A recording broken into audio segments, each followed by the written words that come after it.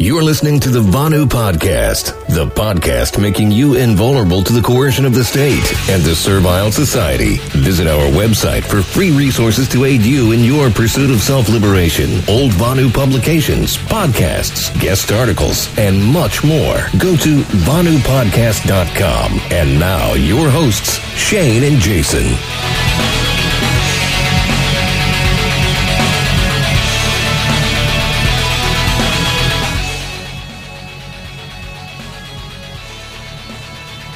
You're about to hear what I believe to be the most important interview I've ever conducted, the most important podcast I've released in my 6 years in the alternative media. And considering I just finished our Building the Second Realm re-release, that's saying something. This is my interview with Dr. John Apsley, a pioneering doctor who spent his life reversing chronic disease in patients by supporting the body's natural regenerative properties. A more thorough introduction to his work and bio will be included momentarily, but I just wanted to point out a couple of things before turning you over to the discussion. So obviously, my main interest in this foray is with the intention of curing my type 1 diabetes.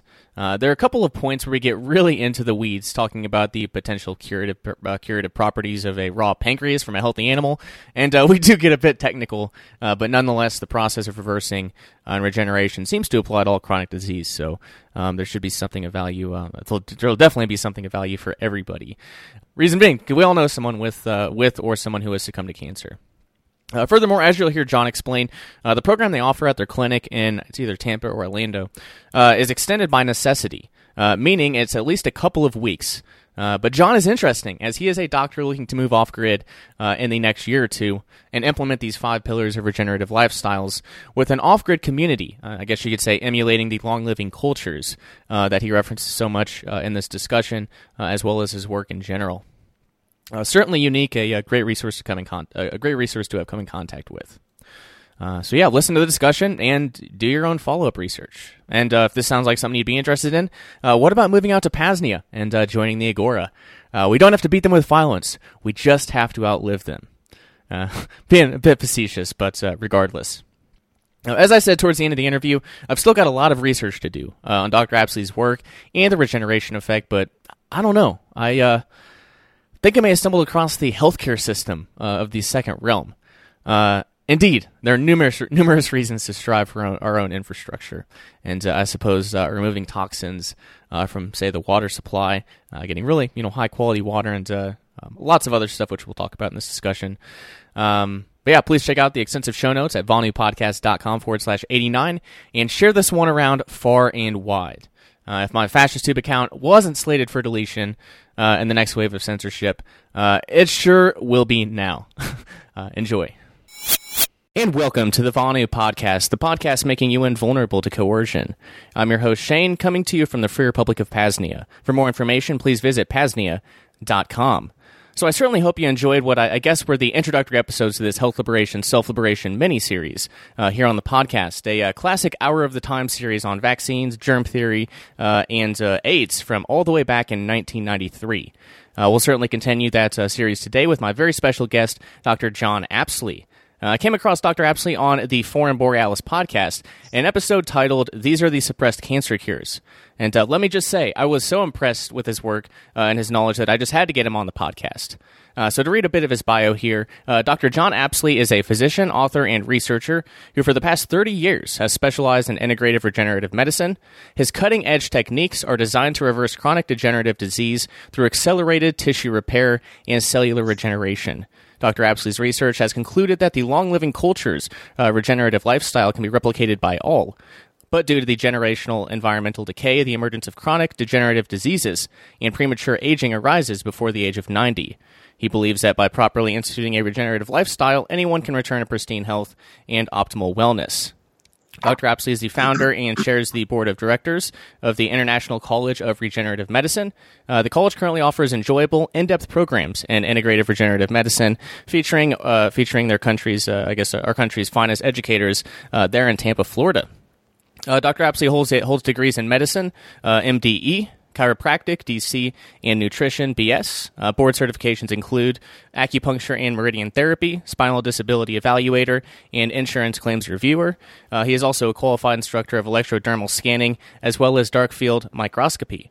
Dr. Apsley graduated magna cum laude from Life Chiropractic College, located in Marietta, Georgia. He then went on to earn his medical degree in eclectic and integrative medicine from the British West Indies Medical College. He became licensed as both a naturopathic and chiropractic physician in the state of North Carolina in the mid-1980s. In 1994, he became a licensed acupuncturist in the state of Alabama. Prior to his retirement from active clinical practice, he practiced integrative regenerative medicine. He is the author of a number of books, which I'll have him discuss towards the end of our discussion, but that should suffice for now. You can read his full bio or learn more about his work at drapsley.com. Of course, that link will be in the show notes below, as well as at vanupodcast.com/89. So without further ado, Dr. Apsley, welcome to the Vanu Podcast, sir. How are you doing this evening? I'm doing well. That was a really great introduction there. Thank you for that.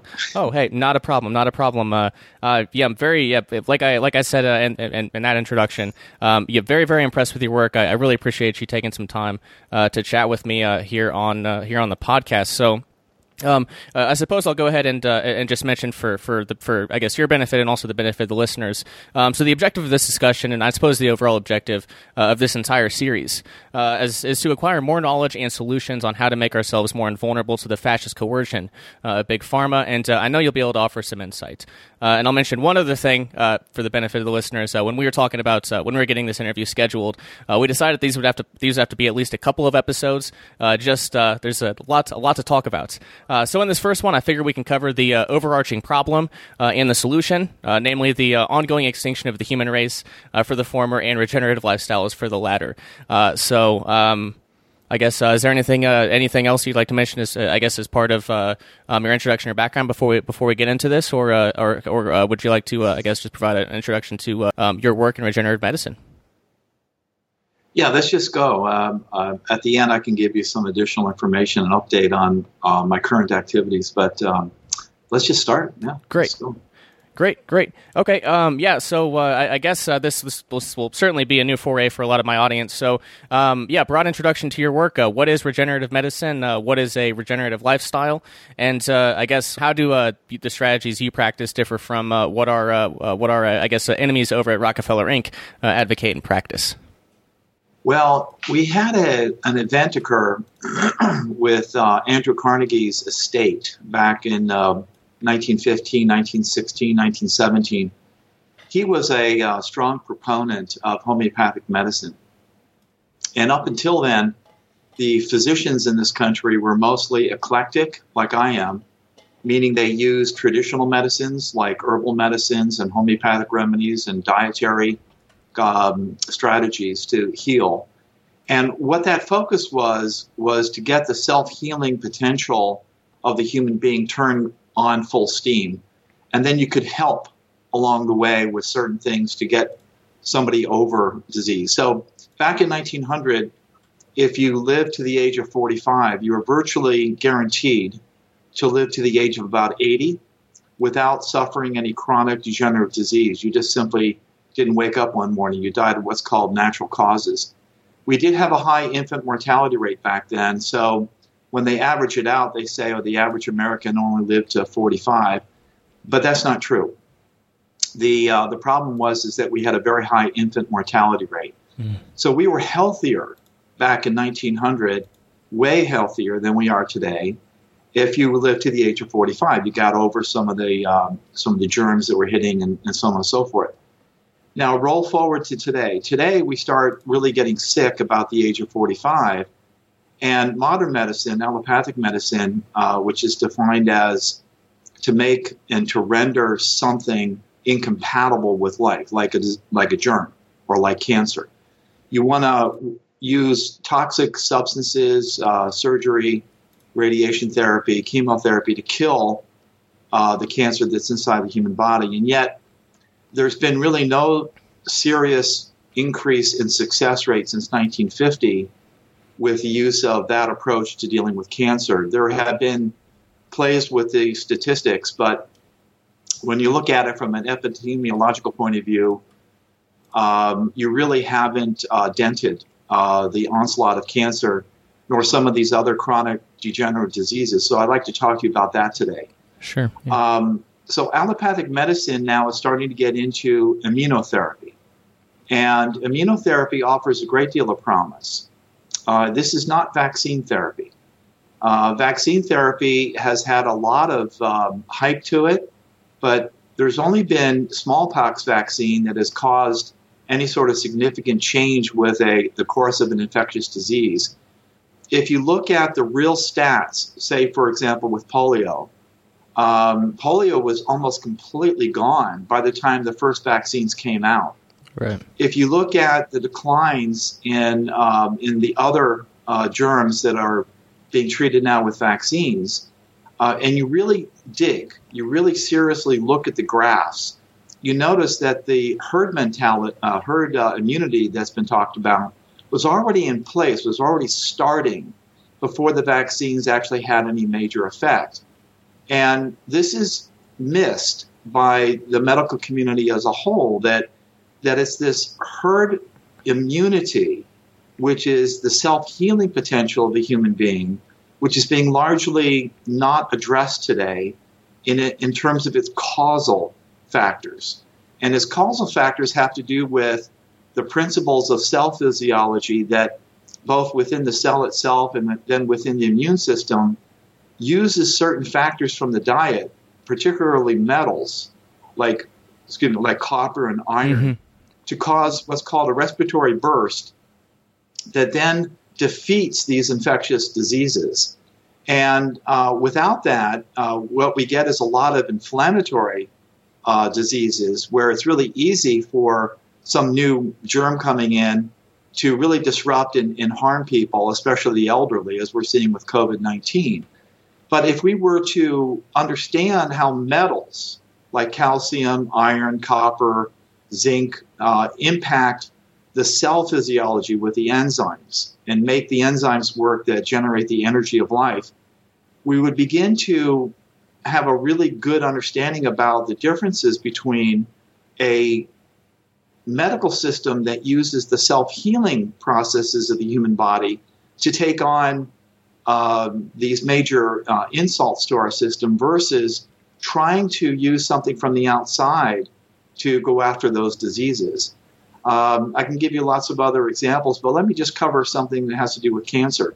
I like to look at cancer because if you can work with the self-healing potential of the human body to overcome cancer, you're getting close to what is being experienced in terms of your understanding and your actual outcome of the long-living individuals. An example, the long-living in the blue zones do not start their aging process until they're about 80 to 85 years of age, and yet Americans start at about the age of 30.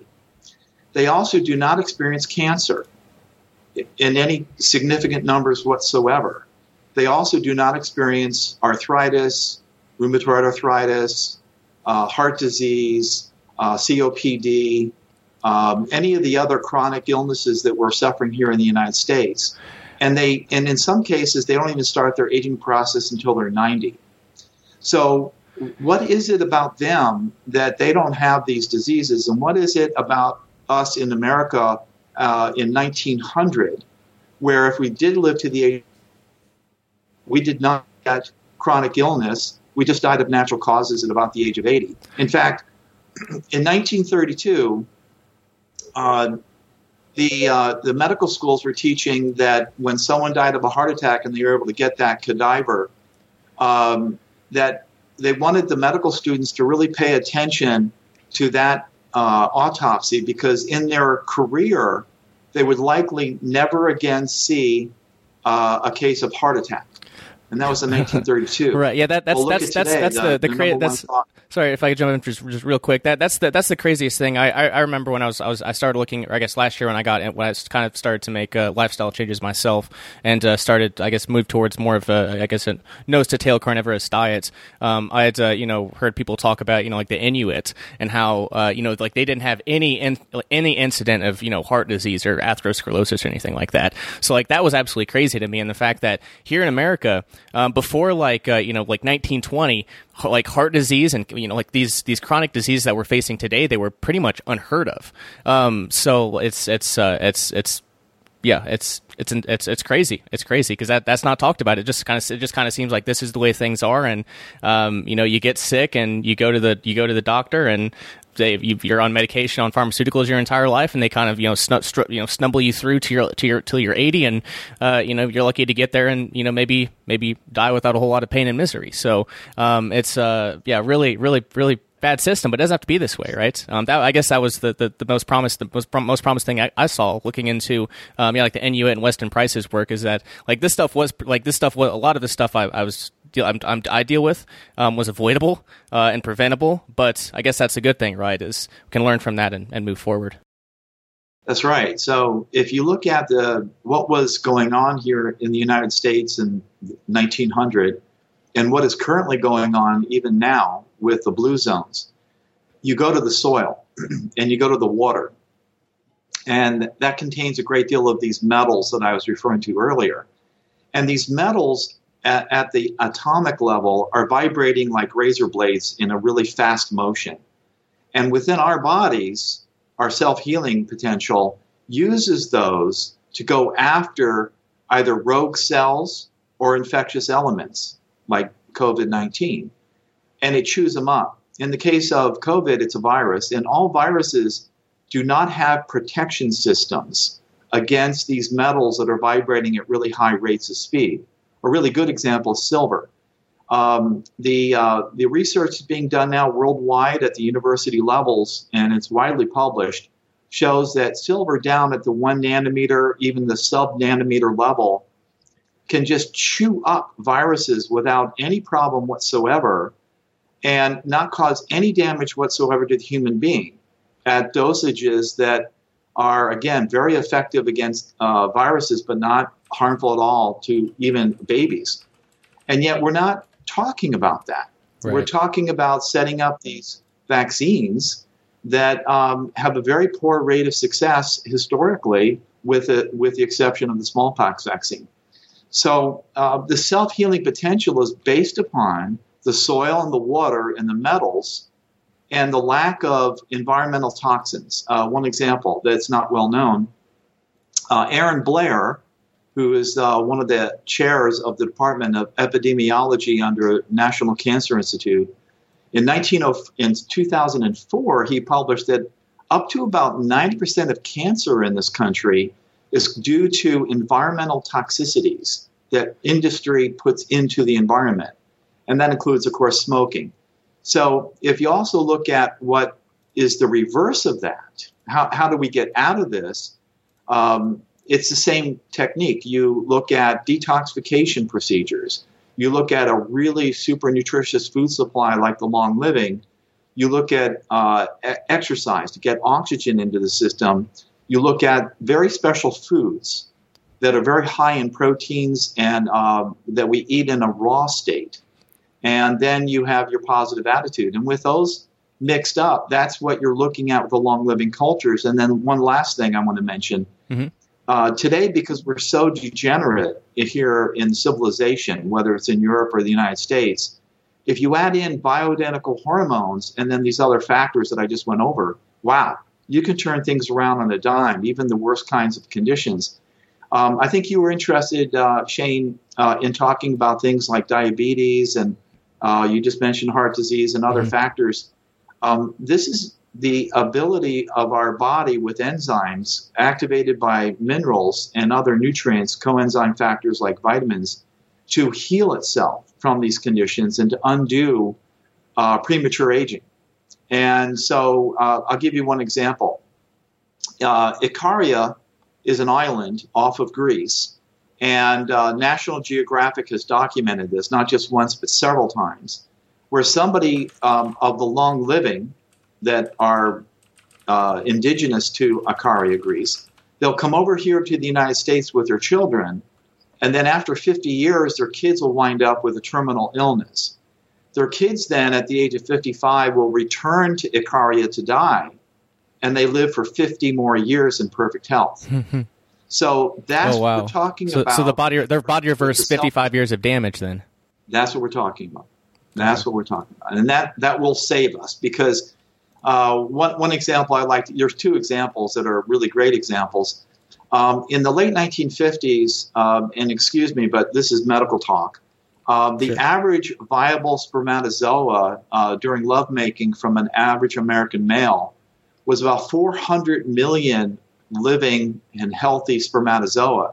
We're less than half of that today in the United States on average. If you go back to December 7th of 1941, when the Japanese bombed Pearl Harbor, we had a massive number of American males volunteer for the military. 70% were accepted into the military with standard physical examinations that are still done today. Today, only 25% of American males are accepted into the military with those same physical standards. We're that sick, even at the age of 18 to 19 years of age.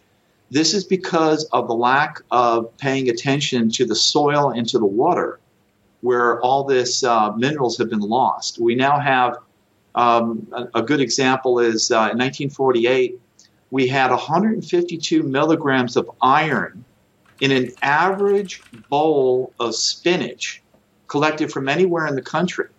Today, it's less than 2 milligrams of iron in that same bowl of spinach. Same thing goes with all the metals, calcium, magnesium, zinc, copper, you name it. The soil has become so exhausted. One of the reasons is because after World War II was over, the Germans had a huge amount of gunpowder left over. This just happened in Lebanon, if you think about it. Gunpowder is very explosive, but it has a lot of nitrate in it. And so we went over there, we got all this free gunpowder, and we decided, well, what are we going to do with it? We decided, well, let's use it for fertilizer. It's only got 4 elements in it. We have 80 in the soil. So every time that you harvest a crop, you're removing 80 of these vital minerals, and you're only putting back in 4, and that's why we're so darn sick. The long living don't do that.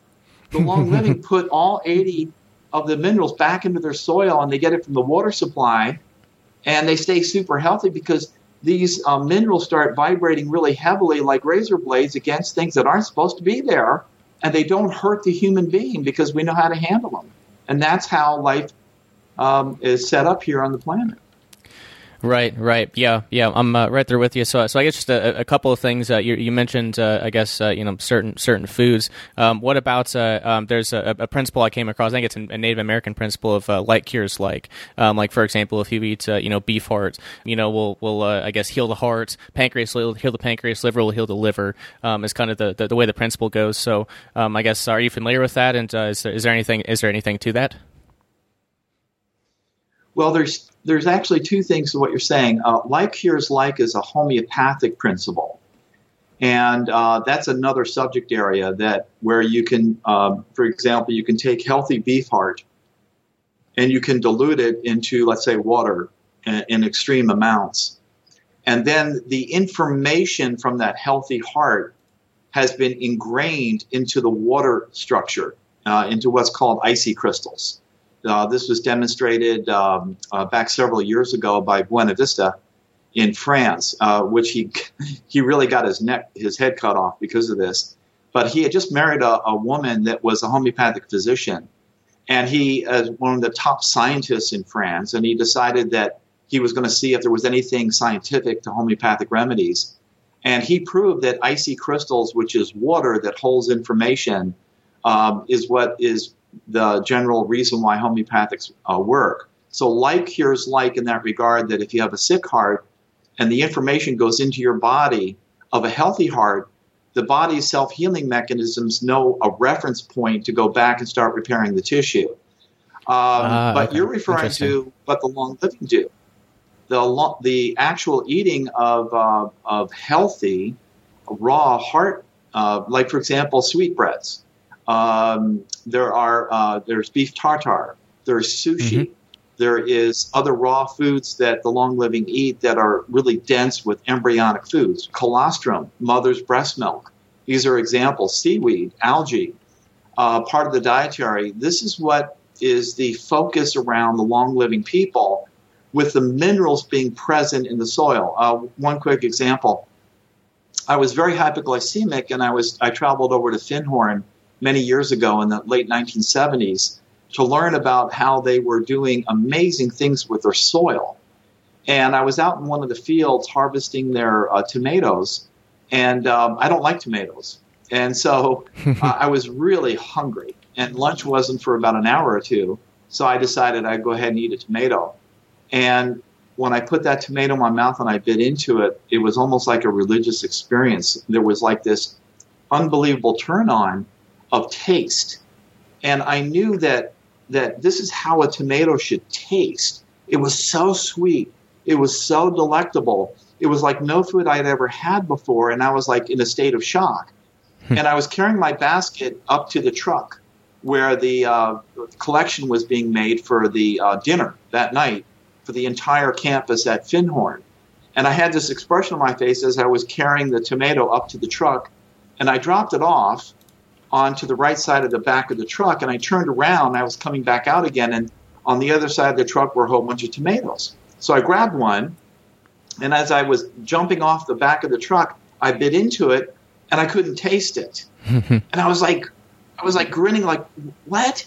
And the truck driver who was helping with us collect the tomatoes from the garden saw me in both cases. He saw me going in, and he saw me coming out, and he goes, yeah, you can't taste that tomato, can you? And I looked at him, and I go, how did you know? He goes, that tomato that you just bit into a few seconds ago was just harvested less than an hour ago from all of the organic farms that surround our property, because we don't have enough food that we can grow here that can feed all the tourists and the students that come. So I have to go out and get those organic foods where I can, and yet when you compare it, like you just did, to what's grown here on the soil, you can't even taste the organic foods compared to our food. And I realize now that's what the long-living eat, whether it's a vegetable or whether it's their meats or whether it's their yogurts or whether it's some other of their foods. They have this incredible force of energy that can go right into their system to cause their self-healing systems to turn back on and stay on, so they don't start aging until they're 85 years of age. That's the difference. Yeah, that's very, very interesting. So I guess just to kind of go forward with this hypothetical, then, so if there was a healthy lamb pancreas, for example, that is on this property, and will be had in November, so a healthy, raw lamb pancreas could, you're saying, I guess hypothetically, transmit that information for a healthy pancreas. Is that kind of what you're I guess implying here, or what you're saying here? Well, let's address this, because let's say that somebody has diabetes type 1. So they're born with a pancreas that's not working properly. And in 1932, there was Paul Niehans, who was a German physician. He was part of the crews, surgical teams, that were removing thyroid glands because of cancer or for whatever other issue. And they didn't realize that there was another organ kind of tucked into thyroid called the parathyroids. And so when they removed that thyroid, within a few hours, the person would die from tetany, because the parathyroids deal with balancing calcium in the body. And that is what causes the muscles to be relaxed. But when you harvest out the parathyroids during a thyroidectomy, the calcium just goes down to zero, and you start having convulsions and you die. So he was noticing it was happening every single time. And so he decided to take a healthy thyroid, this is to your point, from pigs or cows that were young. And they were very healthy. And he macerated it up into tiny, tiny particles that could be injected into the rear end of these patients. And the first time he injected it in there, he was able to save this young woman from dying of tetany. And that was the birth of the original stem cell therapy. Because within glands are healthy stem cells. And we're now finally catching up with this, almost 90 years later, with all of our stem cell therapy. Right, because that's been I've been looking. I wasn't quite sure. I began my research last year. I knew that's like I knew because I'm an insulin dependent diabetic, and I don't like that. I don't like being dependent on pharmaceuticals, obviously. So either I have to manufacture my own insulin, or I have to figure out how to cure my type 1 diabetes. Radical, but it's what I'm trying to do. So like the place I thought was a good place to start was PubMed, and yeah, I mean that's where mainstream medicine is at too. I guess it's called organogenesis, and then I guess generation of pancreatic beta cells in vitro. So yeah, like embryonic stem cell therapy is kind of seems to be the most promising route wherever you look. Yes, but the problem is that if you're living a lifestyle where you're feeding your body really deficient foods, and you're living around, let's say you're in Gary, Indiana. I hope nobody in the audience is, with all that pollution that's there. Even if you do the right things that are like a monotherapy, like a single therapy, like stem cell injections or whatever, right. How are they really going to take off? One of the top stem cell therapists, he and I were having lunch about 3.5 years ago, and he was complaining to me that only about 55% of his stem cell therapies were working, that 45% after the same exact techniques weren't taking root. They weren't working in the patients. And I asked him, I said, well, aren't you injecting those stem cells into people that are 60, 70, even 75 years of age? And he goes, yeah, quite often they're older. They have a lot of degeneration, and so I'm injecting it into their bodies, these young, fresh stem cells. And I said, well, how are they going to work in many of those cases when the body is super acidic and there's no oxygen in those areas of the body? And he looked right at me, and I said, if you think of a baby's taking in all of this great nourishment from the mother's breast milk, and it doubles its organ mass and its bone mass in 6 months just by drinking mother's breast milk. If she's eating a good diet from fertile soil, it's only 1.2% protein. Her mother's breast milk is only 1.2% protein. And yet, the baby, and the only time a human being does this, during the first 6 months, it will double its protein mass on just 1.2% protein. It's a very special superfood. So you have all these minerals in there. You've got a lot of growth factors that are it's a lot of fat, made right? by the mother. And so that has to be replicated during the stem cell therapy therapeutics. You have to have a body that's not acidic. You have to have a body that's not hypoxic, which favors disease growth. You have to reverse that, and then these stem cells will really take off. The last thing I want to say to you, because of what you just mentioned, there are different degrees and maturities of these stem cells. If you have the most basic stem cell, it may not know how to grow into pancreas tissue to start producing insulin if it's too young, if it's too immature. In the case of Paul Nehans, he was taking late fetal tissue development from cows and sheep and pigs that were healthy, that were not born yet. They were just about ready to be born. And he was using that in the more mature state, very young tissue, but very, very mature compared to the stem cells. And they know what to do. So if you use that kind of pancreatic tissue that's that young, and then you inject that into someone who's eating an alkaline diet and is getting lots of oxygen into their system, it becomes very possible for someone with diabetes type 1 to suddenly be able to start making their own sources of insulin. This is not something that is recognized here in the United States. But in Germany, they've been doing it for almost 90 years with a great deal of success. And so for those special therapists there that have been doing it, you can talk to them and they can tell you what their success rates are. But it's not done here in this country. No, it's certainly not. And I've recounted on this podcast a number of times before my experiences with with I guess pharma over the years. There's been a lot of involvement, a lot of childhood sickness, and diabetes, epilepsy for a year, and especially with diabetes, a lot of an example I always go to from last year, the nurse that was looking at me. She walked into the waiting room and was like, I had to refresh myself on the difference between type 1 and type 2 diabetes. And I was like, oh really? So this is where we're at. So like the understanding in general, like you look at the biggest killers here in America, and it's cancer and diabetes. Like those are two of the bigger ones, and diabetes specifically. I mean, there is so little understanding on the subject, and a lot of what's out there is more pertinent to type 2. There's no understanding of type 1 diabetes, and I've scoured through these medical journals to try to figure out the etiology and these sorts of things, and there's very little understanding. Well,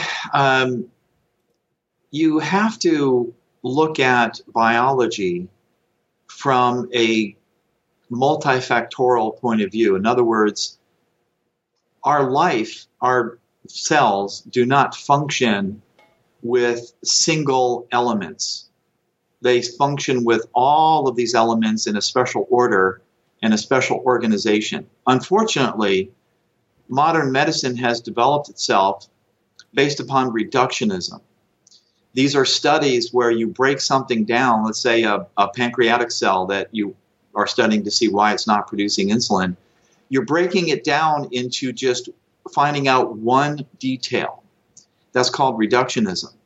Biology doesn't work like that. In the case of gene therapy, which is what we're talking about, which offers hope for someone like you, the original investigator said, for 100 years, we've been training our physicians and our medical scientists to do reductionism, to study the one thing and then to try to add those up to get the whole. And they said, but genomics do not respond that way. We're going to have to retrain our investigators to think multifactorially when they're investigating the actual workings of the genome. But they didn't do that. They don't know how to do that. So we're still using reductionism to break things down into one element, expecting that by adding all of those single things that we found that were published in PubMed, that it's going to add up to the whole. Right. But it doesn't. Yeah, that's a good point. So if you look at that, let me talk to you about that change just for a second.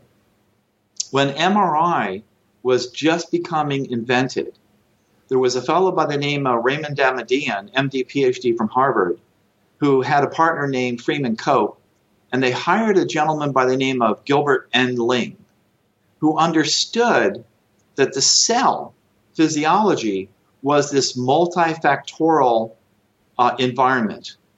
And with MRI, they could, for the first time, look at the living cell without destroying it or freezing it in place, like it was like life is a movie, and what we had been able to do up to that point was only to take one picture frame. But after MRI came around, and with special technology that they used, they could see the entire movie. And they realized, oh my God, cell physiology is nothing like we thought it was. And they began to understand what cancer really was, and they began to understand what would undo cancer, because they could see it for the first time. And it boiled down to three basic fundamental aspects to cells. And when they were able to put those back in to, let's say, congestive heart failure, or to a really decayed pancreas, or to cancer, they were able to reverse it, not only to get rid of the disease, but to unage the tissue up to 10 years, and they published that. So that's the field of my research. That's where I've been putting down my stakes, so to speak, looking at the multifactorial nature that relates to the cells, and that as the cells then reproduce in a healthy state very rapidly, can completely heal the human body and in a very rapid way. And if you get these other techniques in there, like stem cell therapy, you just really have some great responses to get people recovered. But those are the factors that are involved. Yeah, and I guess so. I feel like I need to ask just one question here because there might be especially out there for our general fascist tube audience. So like if there are these I guess if there are ways to reverse these conditions and for the body to heal itself, how is this not talked about? Well, I remember there was one statistic. I knew it was I knew this was a huge factor, but I didn't realize the actual scope, the actual number. But it was on that Foreign Borealis podcast. Is the cancer industry is like the second largest economy in the world? Some astronomical figure like that. Is that the case? Yes, I think that the way that it's broken down, if you're not including human trafficking is huge across the globe in terms of an economic force, unfortunately. Yeah. But if you take that off the table, you have your power industry. This is where we produce our power to run modern civilization. And I'm talking about all of it: gasoline, fossil fuels, nuclear power, the whole thing. The second industry is the cancer control industry. Right. Okay. Yep. If you take hospitals and the development of drugs and the physicians and the nurses all involved with treating and managing cancer patients, it amounts to be about the second largest industry in the world. So unfortunately, because it's designed, let me clear up some confusion about people with natural approaches against cancer versus conventional, traditional medical approaches against cancer, and then the self-healing, which is immunotherapy. Okay, let me clear up the mess here. Please. No matter what you're doing to treat cancer, whether it's immunotherapy, whether it's chemotherapy, or whether it's using herbs like curcumin, like turmeric, every single one of them produces hydrogen peroxide to kill the cancer. All of them. Or a slight variation of hydrogen peroxide. So if the herbs produce hydrogen peroxide, and if the immune cells that go after the cancer produce hydrogen peroxide, then that's something that we should really study and try to do it in a way in which makes more sense for the human body, as opposed to taking chemotherapy at a really significant amount of dosage that poisons the hydrogen peroxide across the healthy cells. One of the things that has always amazed me about using watercress or curcumin to treat cancer is that it targets the cancer cell with the hydrogen peroxide poison, but it doesn't target the healthy cells. It builds up the protection of the healthy cells from hydrogen peroxide at the same time. It's got this intelligent design to it. Well, the same thing with the human immune system. So I'm going to give the audience a little jump start here. It turns out that when we have dis-ease, that the immune system, if it's functioning properly and fed properly, will not only go in there and destroy that disease, break it down, but then it will rebuild and regenerate the tissue. So you have two things going on at the same time. Unfortunately, allopathic medicine can't do that unless they're using immunotherapy. So this is where we need to go. We need to study the science of how the human being regenerates itself, heals itself with these tools like hydrogen peroxide and with the entire environment of the food supply and with proper oxygenation as opposed to pollution in Gary, Indiana, that is messing everything up. If you go back to one last thing I want to mention, we have a vested interest in economic systems not to cure disease. Why? Right. Because industry, which is polluting, is causing almost 90% of cancer. So when you have these epidemiologists that work for the government that discover that, and they go to publish it, their boss comes in. This is a true story. Their boss comes in and says, "Oh, you can't publish that right now. You have to wait until you retire."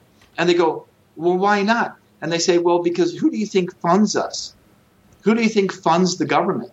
The government is funded by taxes and by grants at the university level by these same industries that are polluting that cause our diseases. So you can't go after them right now. So these people then publish their books in full detail after they retire, and they don't get the recognition that they would have had they come out while they were the head of a major department at National Cancer Institute and said, hey, listen, we have to clean up the environment. We have to stop all this pollution. And by the way, I'm not talking about this crazy, absurd green program that the progressives are talking about. That's not where you get the responses of the human health returning. If you don't fix the soil with the minerals, if you don't clean up the structure of the water by, for example, if you have exposures to EMF, radio signals and all that, if you don't do those things, you can spend as much money as you want on the Green New Deal, and you're going to wind up even worse than before you started. You have to look at causations that are not being looked at with these economic systems that are looking at, let's just spend a lot of money to try to fix a problem that no one originally diagnosed the actual cause, which is what I originally said. If you go to the long-living people and you study their environment and you see how they live for 90 years without aging, those are the principles of self-healing that we are not incorporating. We are rather using economic systems that are designed to give us gains with money as opposed to our health and our soundness of mind. And that's one reason why we're so damn sick. Yeah, that's true. That's true. And I guess what I'll mention here is, from listening to interviews of yours, and also, looking over your website as well. Like some of these solutions, comparing it to, like I said, crazy, but I wanted to look to see what would actually go into it. So I looked to see how I would go about manufacturing my own insulin, and it's very, very expensive to do. There's a project called the Open Insulin Project out in California, and they're kind of trying to do like an open source sort of venture and crowdfund a facility, and it'd be like $14 a month for diabetics, which is huge. Like that's cheap for insulin. That is extremely cheap, but it's like $1 million to start, like for their facility. And I was looking into, like, if I was going to manufacture it myself to start, I'd have to. It's a ridiculous process. But anyway, the point is, as far as the solutions that I've seen offered from you and here, like from what I've heard in interviews, like these things, I mean, we're talking about baking soda. There was another thing was ozone therapy, which there's a place in St. Louis, pretty close here, where I can go get that done. I think it's like $160 a session or something. I don't know if that's a good deal. I don't know if it's exactly what you're talking about. But I looked into it. So like these are plausible, like realistic, like plausible solutions. So yeah, that's the comment I'll add there. Well, let's talk about let's focus a little bit. So if you have someone, let's talk about congestive heart failure, and then we'll roll it back into someone who's born with the pancreas that's not working properly, because that's where this is the spectrum of what you want to talk about. So someone spends 50 years working really hard every day to induce their heart into failure. They spend a lot of time each day, whether they're eating, whether they're smoking, whether they're sedentary, whether they're living in a bad environment, whether they're suffering a toxic relationship, whatever. And they're working hard every day to cause their heart to fail. And so at the end of that time period, somebody comes in and says, listen, you're going to die unless you completely change everything and regenerate your heart. And they look at the person, they go, well, what does this entail? And we have narrowed it down to 5-point model system of detoxification, oxygenation. You were just talking about ozone therapy. The ideal diet with these embryonic raw food factors that are regenerative, like from algae and from organ meats that are from healthy raised animals. Colostrum, the good yogurts made from raw milk, not pasteurized milk, so on and so forth. And then bioidentical hormones, because we've lost those. We're not making them, but they're essential. We have to have them. And then a positive attitude. So those are the 5.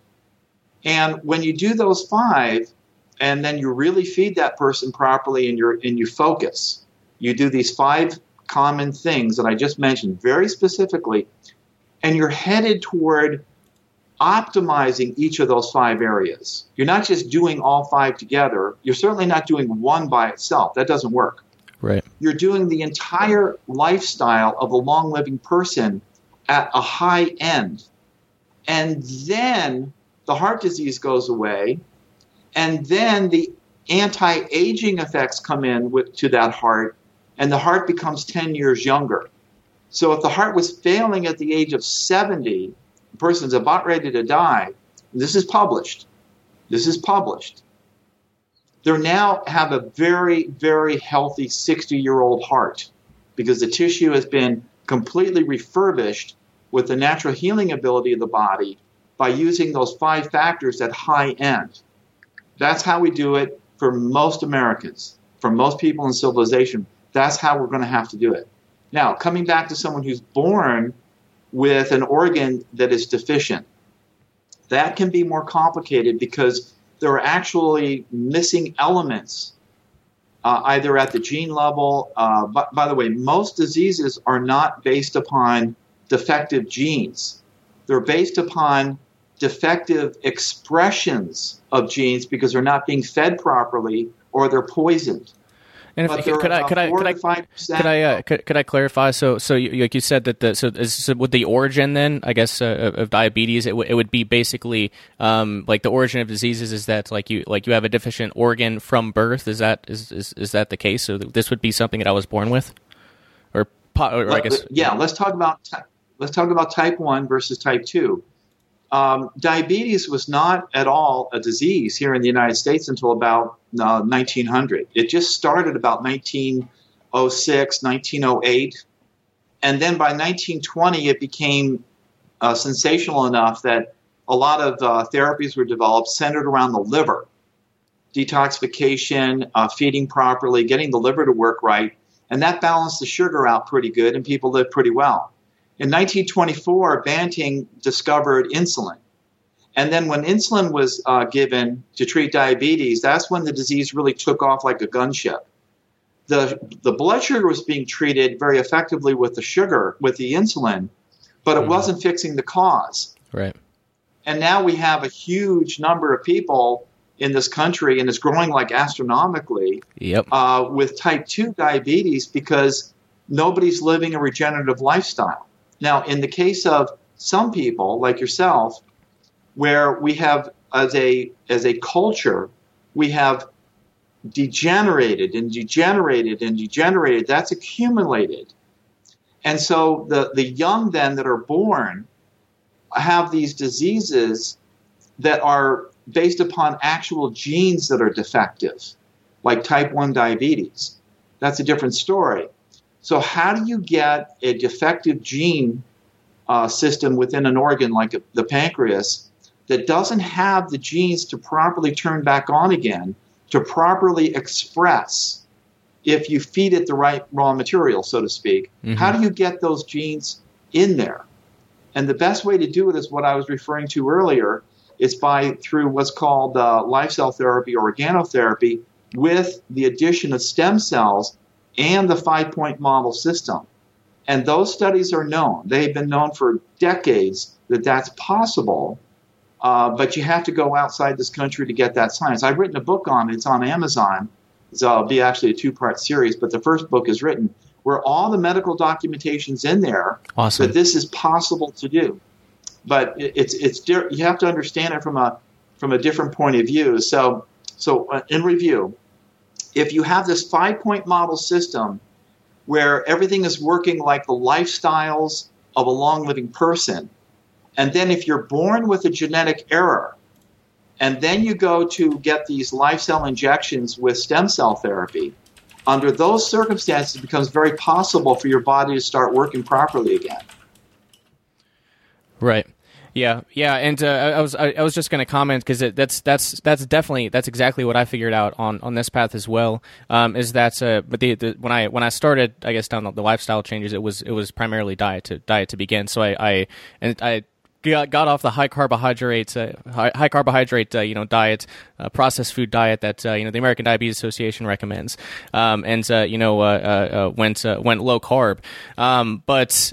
I noticed some improvements, but it definitely wasn't the end all be all. So like it's not just cutting out carbs. It's eating really good high quality grass fed meat. It's detoxifying everything in your environment. Putting a chlorine filter on the shower because there's putting a shower filter on to filter out the chlorine, and not drinking fluoridated water, going to get it from a really good spring, a couple miles away from my house. It's not just one thing that's going to optimize health.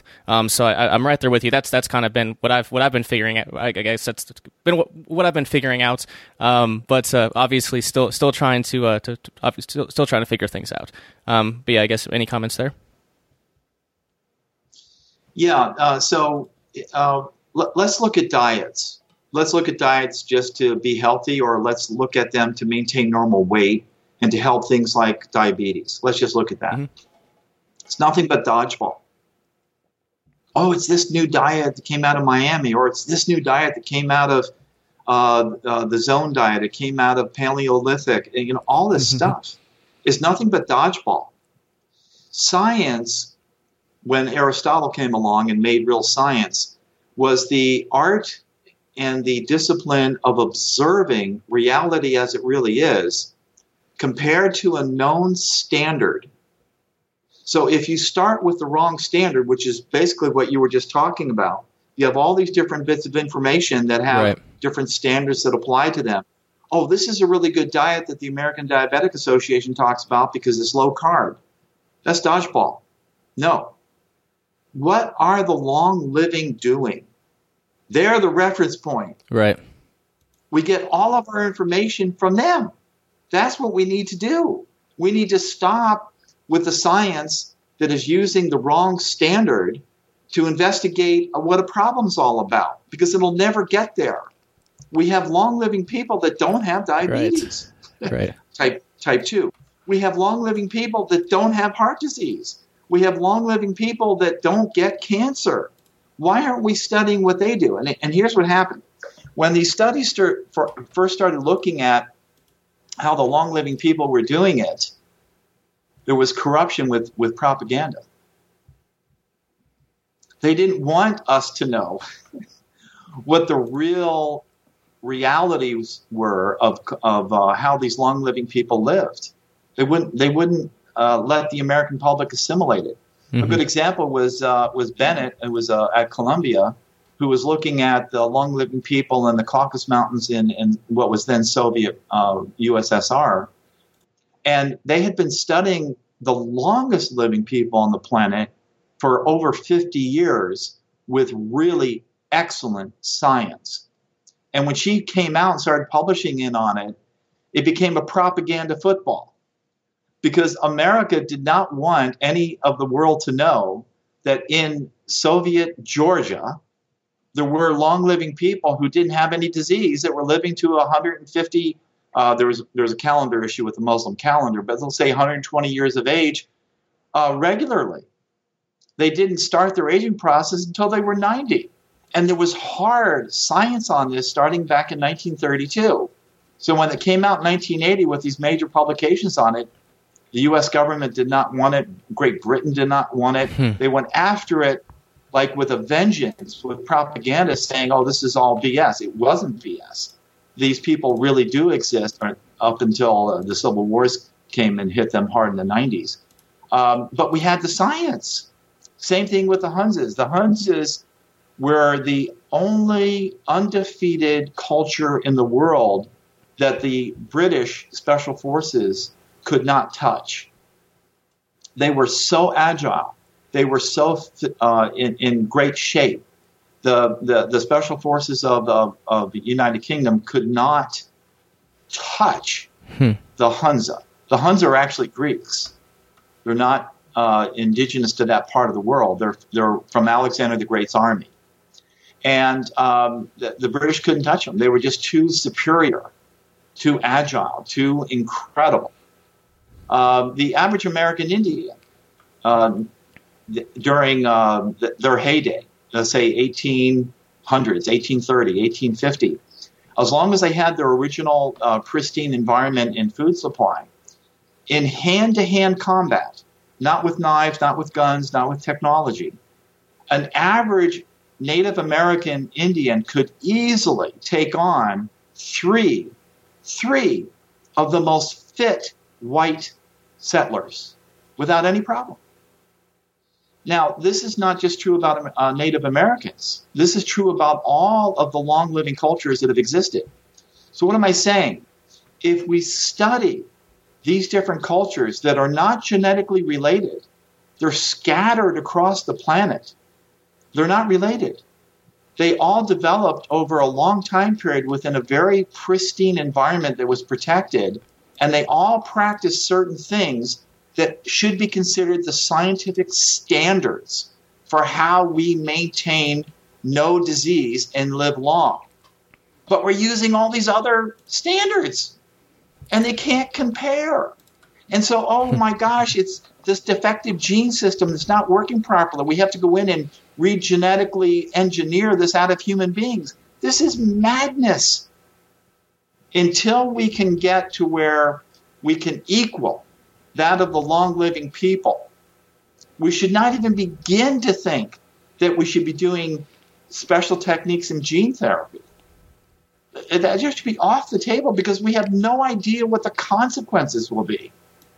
Let's get our systems back to where we're expressing just like all the long-living people across the world have gotten by fixing our environment and by living according to those principles that are very spiritual in nature, honoring the earth, making sure you are proper stewards of the earth rather than polluting the earth, not practicing things for 50 years to make yourself sick.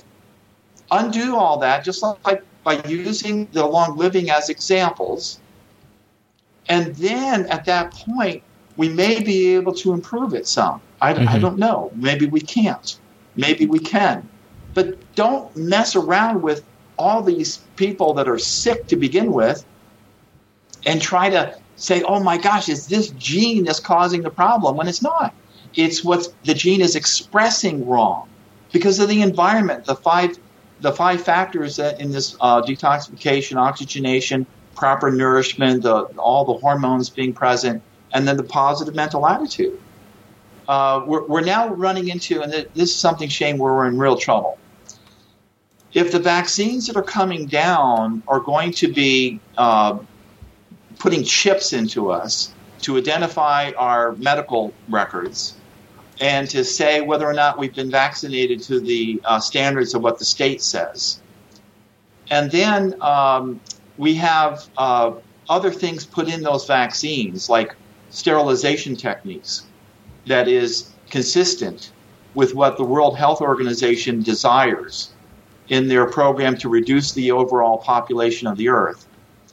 And then, out of the research that came out of Harvard, where that Harvard scientist was just arrested, where he was looking at these nanotechnologies that could go into a vaccine that could be influenced, potentially, by 5G to induce certain physiological manifestations to occur from 5G going into the human body by way of a cell phone or just by being close to a tower that has to be 850 feet apart from the next one.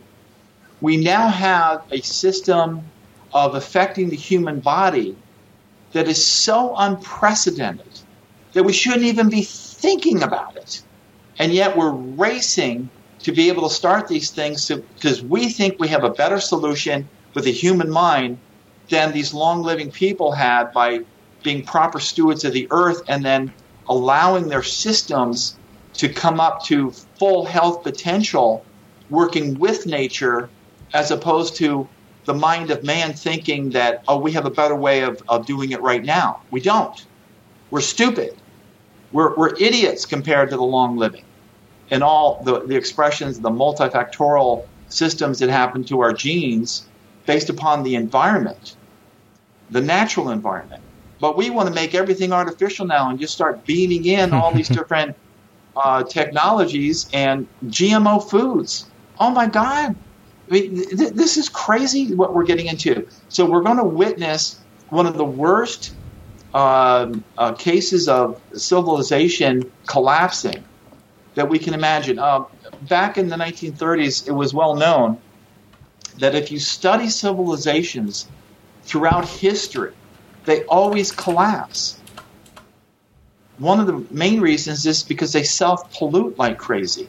In the industrial age, we had huge amounts of disease because our water stunk, we had no refrigeration, our food supply wasn't good, and we had pollution like crazy with people living all together in these tiny areas within the cities to make manufacturing goods. We were very sick. So then they started correcting the hygiene. They started bringing in fresh air, good water, refrigerated foods, and our health went way up. That's what caused herd immunity to surge, not vaccines. That's right. What we need to get back to. That is a kindergarten. That's that improvement of natural hygiene and good water and good air and a little bit more space. That's kindergarten compared to how the long living live. Yeah. So let's emulate them and let ourselves express into full health before we start messing around with the genes because we think there's something wrong with them. Yeah, no joke. Came across a quote, and it seems pertinent here. The cause of disease is ignorance, and I guess it's attributed to ancient Tibetan medicine, allegedly. But I thought that was relevant. But I'm glad you brought up 5G and EMF because that is I guess one of the components of I guess one of the pillars of regeneration incorporates this aspect, and then also, as you said, this is a concern that a lot of people have going forward, and I've looked into it quite a bit actually. Haven't really talked about it much, but Derek Bro's done a lot of great work on the subject, and there's definitely a lot of research out there showing the harm of radiation, and we've talked about secure Vanu home bases, and they're unlike you prepare for as many scenarios as you possibly can. So, regardless, very prepared against, nuclear blast, for example. But something I'm going to do whenever I here in the next year or two when I rebuild my house, is I'm going to put EMF protection paint on there and some improvements like that because it might cost a little bit more, but if I'm going to do it once, I'm going to do it right the first time. So, I guess let's talk a little bit about that. Could you speak to the the dangers of I guess Wi-Fi and this EMF radiation and on our bodies and what role that plays? So the solution to all this is to emulate and to study how the long living are doing it. And then there are simple solutions that can come into our own kitchen, whether we're living in downtown Los Angeles. For example, of the long living people that are on the planet, the Seventh-day Adventists, which are living in Los Angeles, are among the long living. So it is possible within industrially developed areas like Los Angeles, if you do everything right, these 5 components. I started off with 4, by the way, but I've had to since add in one more because of the imbalances of hormones that we have today in the general population. That has to be correct because that's the 5th column. It is possible to do it in your kitchens no matter where you are in civilization. But you're correct. For example, with EMFs coming at us, you can go down to Home Depot and you can buy paint that will shield the EMFs from entering into the house. You just paint the walls. Now, it's not a very nice color, but it's not expensive, and you can paint over it, whatever color you want. Right. So as long as you have all 6 walls that are protected by this paint or by a suitable other mechanism, you can be protected from the fact that we have this 5G being beamed at us like crazy. There are other cheap and inexpensive tools that we can have to defend ourselves from 5G. With the aspects of diet, it's very possible that if you know what you're doing, you can eat very reasonably in terms of cost. If you know how to detoxify with water, you can do that on a budget. If you know how to do proper exercise to get oxygen in and not build up a lot of lactic acid. Like if you do a lot of aerobic exercise, that may not be the best way to go. It has to be where you diminish the amount of production of lactate while you bring in huge amounts of oxygen. There's special, easy techniques for that. One good example is doing physical yoga with deep breathing exercise while you're relaxing. Another one is Tai Chi exercise where you're standing and you're breathing properly. That will expel a lot of the acid buildup in the body and bring in huge amounts of oxygen inside your body. So very inexpensive.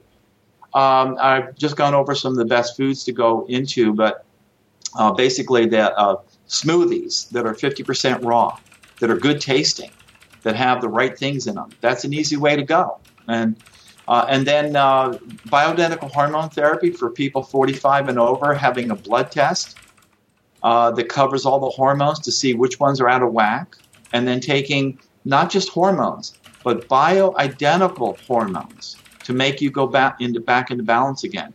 One example, by the time we're 70 in the United States, men and women have virtually exhausted their adrenal glands. And within the adrenal gland production of hormones, there are more than one that are anti-cancer. And so if you're exhausted with that gland at the age of 70 and you're not producing these special protection hormones, you got to take them until you can regenerate your organ if you have the ability to do that. Or you're just wide open for cancer to come in. Progesterone is a good example, natural progesterone, which decreases one of the key inflammatory mechanisms of cancer called NF-kappa beta. So these are things that we can blood test. And then a positive attitude and staying away from frequencies that are outside in the environment that interfere with the human body. Our thoughts are frequencies. EMFs from 5G are frequencies. Ionizing radiation is causing at least 400,000 cases of cancer a year in the United States, half of which are man-made. The other half is from natural radioactive sources in our water supply. So those are the 5 areas that if we just study the long living and how they stay and keep those 5 factors really super optimal, we can do it. The Seventh-day Adventists are doing it in Los Angeles. There's no reason why we can't do it and do it on a budget. But we can't be distracted by the overwhelming amount of information that amounts to being nothing other than dodgeball. Right. Oh, don't do this because it can cause that. Oh, no, our science is degenerate. Yeah. It's degenerate because it's not using the correct reference standard like that of the long living cultures. Yeah, well said. So I guess something that came to mind, it's something I like to do on this podcast is when we've done, like subjects on off-grid, or I guess van nomadism, and we've talked about solar panels. We put links to solar panels people could purchase in the comments. I wonder if there's, if we could put together a guide or, I guess a purchase list to give people an idea of, like the things that people could do themselves. Obviously, like I know from some of your interviews, you don't talk about and you don't really recommend people do baking soda therapy on their own, obviously. But like for people for exercising with oxygen, for ozone therapy, again, we could put together a little guide so people could get started on these things, implementing these things themselves. Yeah, it's good. That's one thing I wanted to cover. So thank you for bringing that up. So we have a new organization. It's an educational organization. It's one of my websites. It's called icrmlearn.org. And we cover this. We cover this for the healthcare professionals, and we cover this for householders, for general public.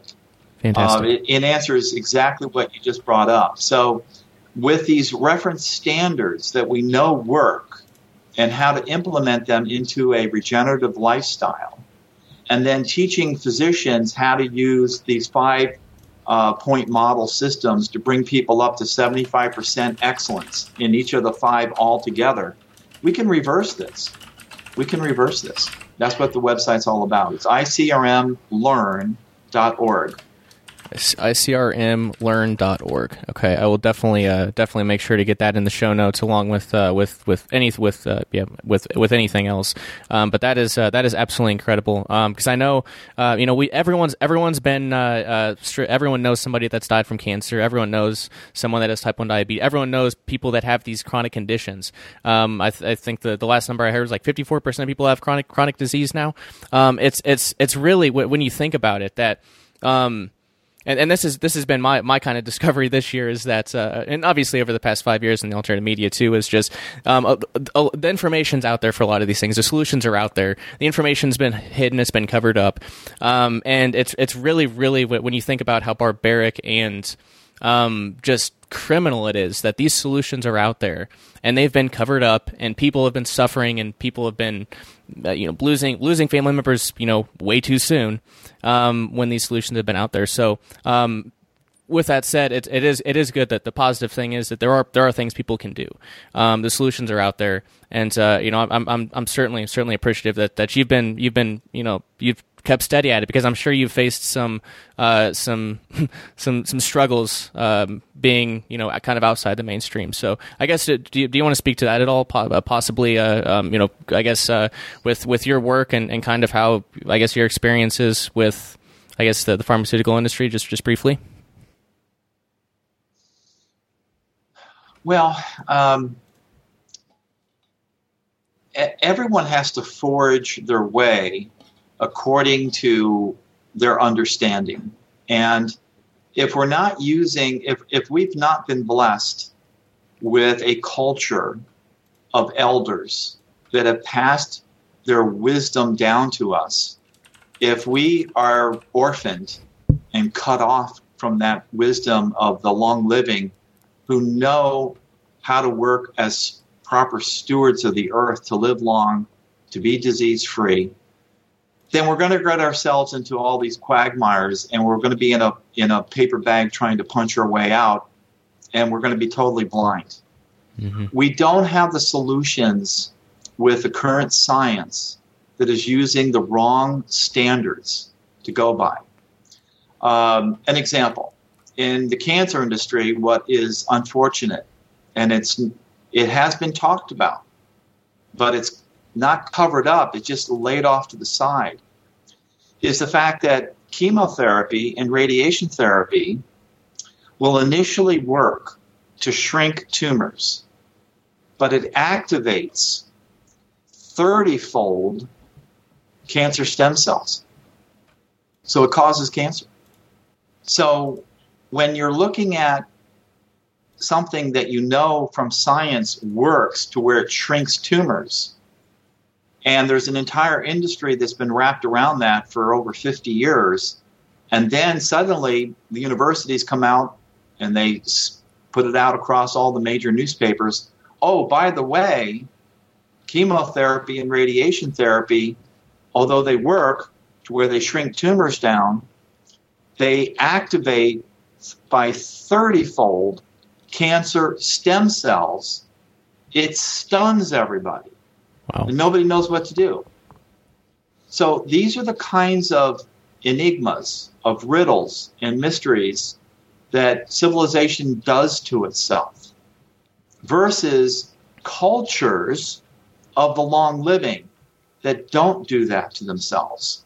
They maintain the continuity of wisdom that comes from the elders all the way down to the babies without interruption for over 1,000 years. In the case of the Abkhazians, for over 5,000 years. In the case of the Hunzas, for over 3,000 years, or coming up on 3,000 years. So you can't replace that with modern science that's using the wrong standards. Mm-hmm. And then you come into the factors of, well, the God Almighty dollar has replaced God Almighty.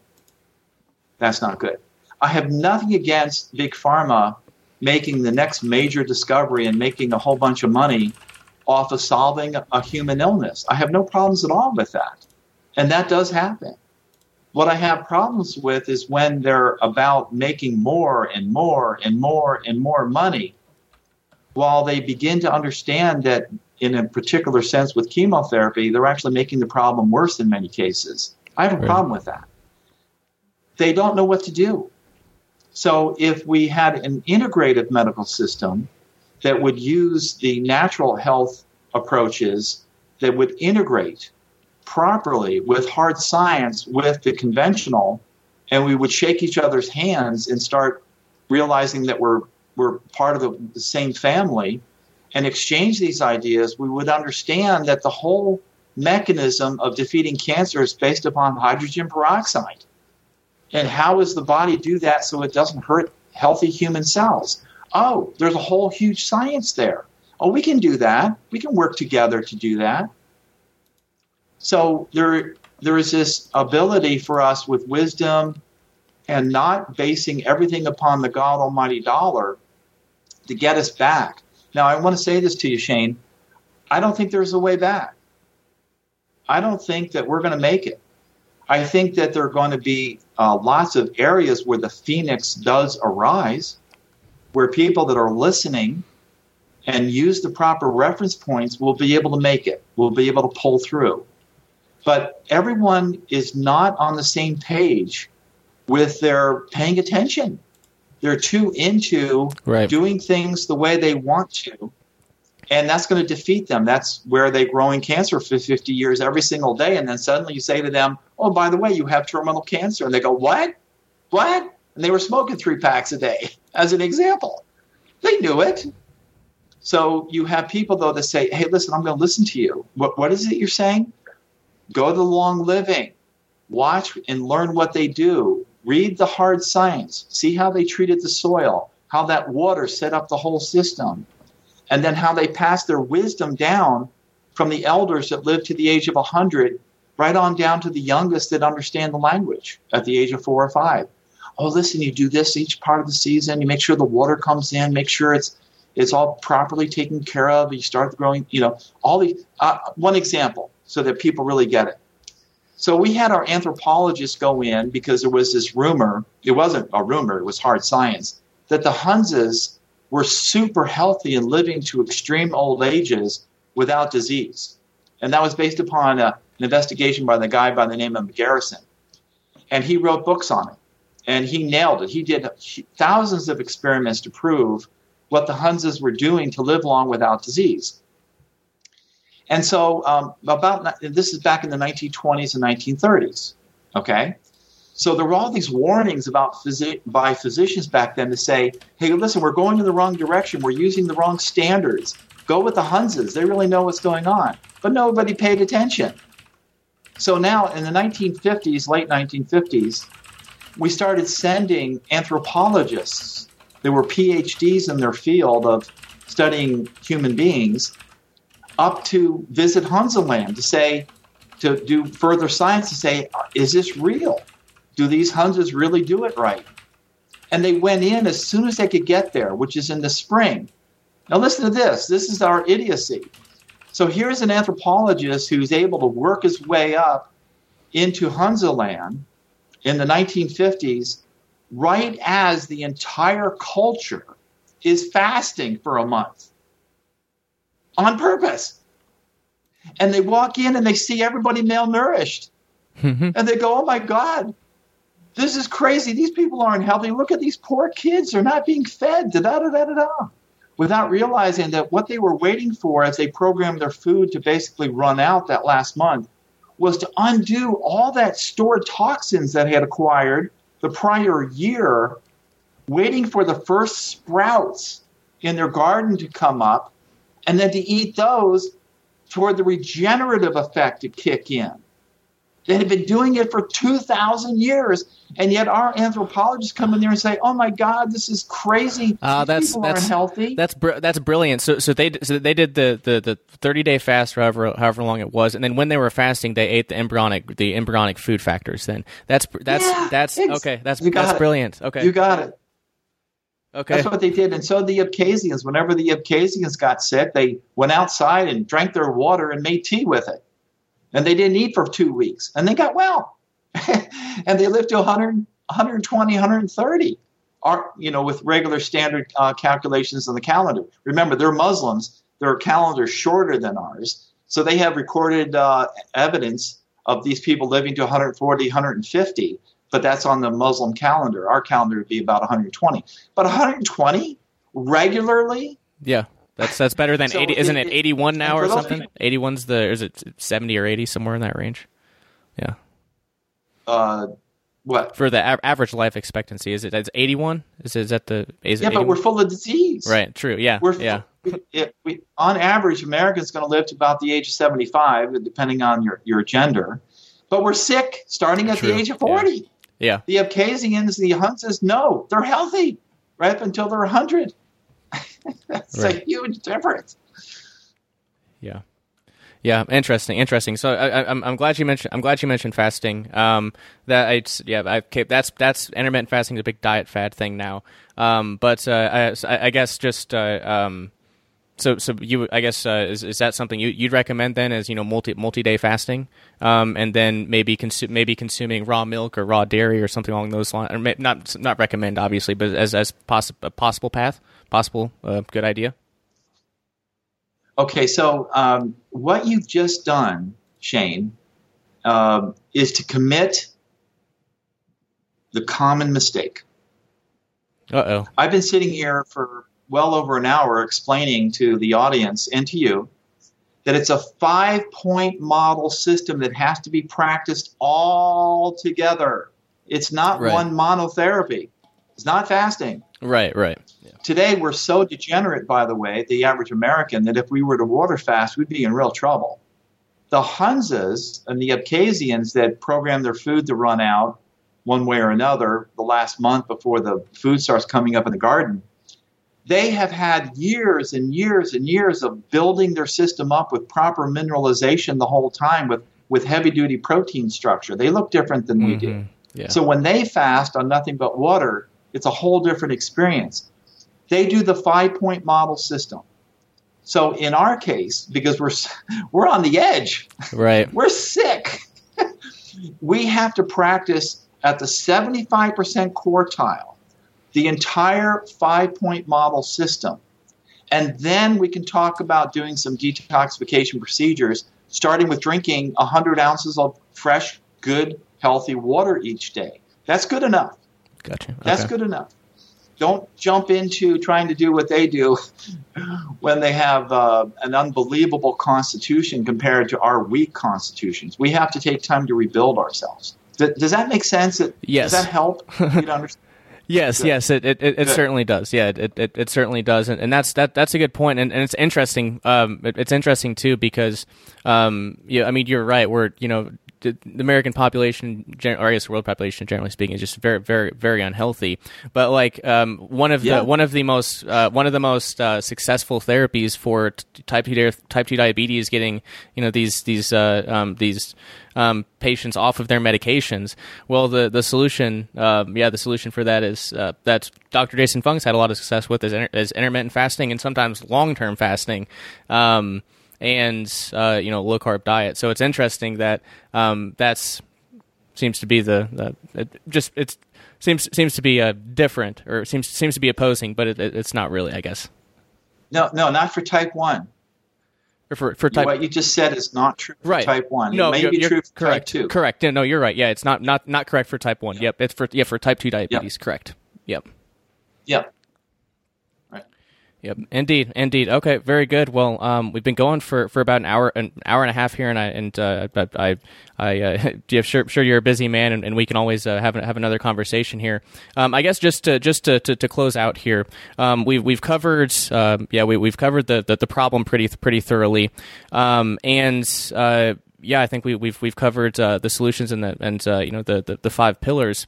I'll put links to all that stuff in the show notes. But as we begin to close out here with this first discussion, what are your closing thoughts for the listeners? What would you like to leave them with? I would suggest that people go to my websites. It's a book. drapsley.com, ICRMlearn.org. There's also another one, ICRM-AC.com. All of that has the story of the long living and the degeneration that's occurring in civilization. Remember, civilization is a disease. The long living cultures are not. So if we emulate and study and learn and then practice what the long living do. I mean, we've got 2 arms and 2 legs just like they do. Mm-hmm. They only have 2 arms and 2 legs. If they can do it, we can do it. And the Seventh-day Adventists, as one example, is proving that in Los Angeles. We can do this. And for those that are willing, we can come out of this. For those that are in the majority, they're not listening, and I ain't trying to save them. Yep. Because they're not going to listen to me. They're just going to go ahead and plow away right into sickness. And if I can help them at some point along the way, I will. But for those that are listening right now and understand it's the 5-point model, that's the regenerative lifestyle that's based upon the long living, then you've learned a lot today. And last thing I want to say, my partner in life, Sangeeta Patty, has perfected the 5-point model system based upon hard medical clinical outcome. Wow. She's done blood work. She's done the hormones. She's one of the top experts in the world in bioidentical hormone therapy. And she proved this within the medical system, within the medical sciences. So we have about 15,000 patients that she has seen at the clinic here in Orlando. And this is the system that we're teaching to both physicians and to the general public.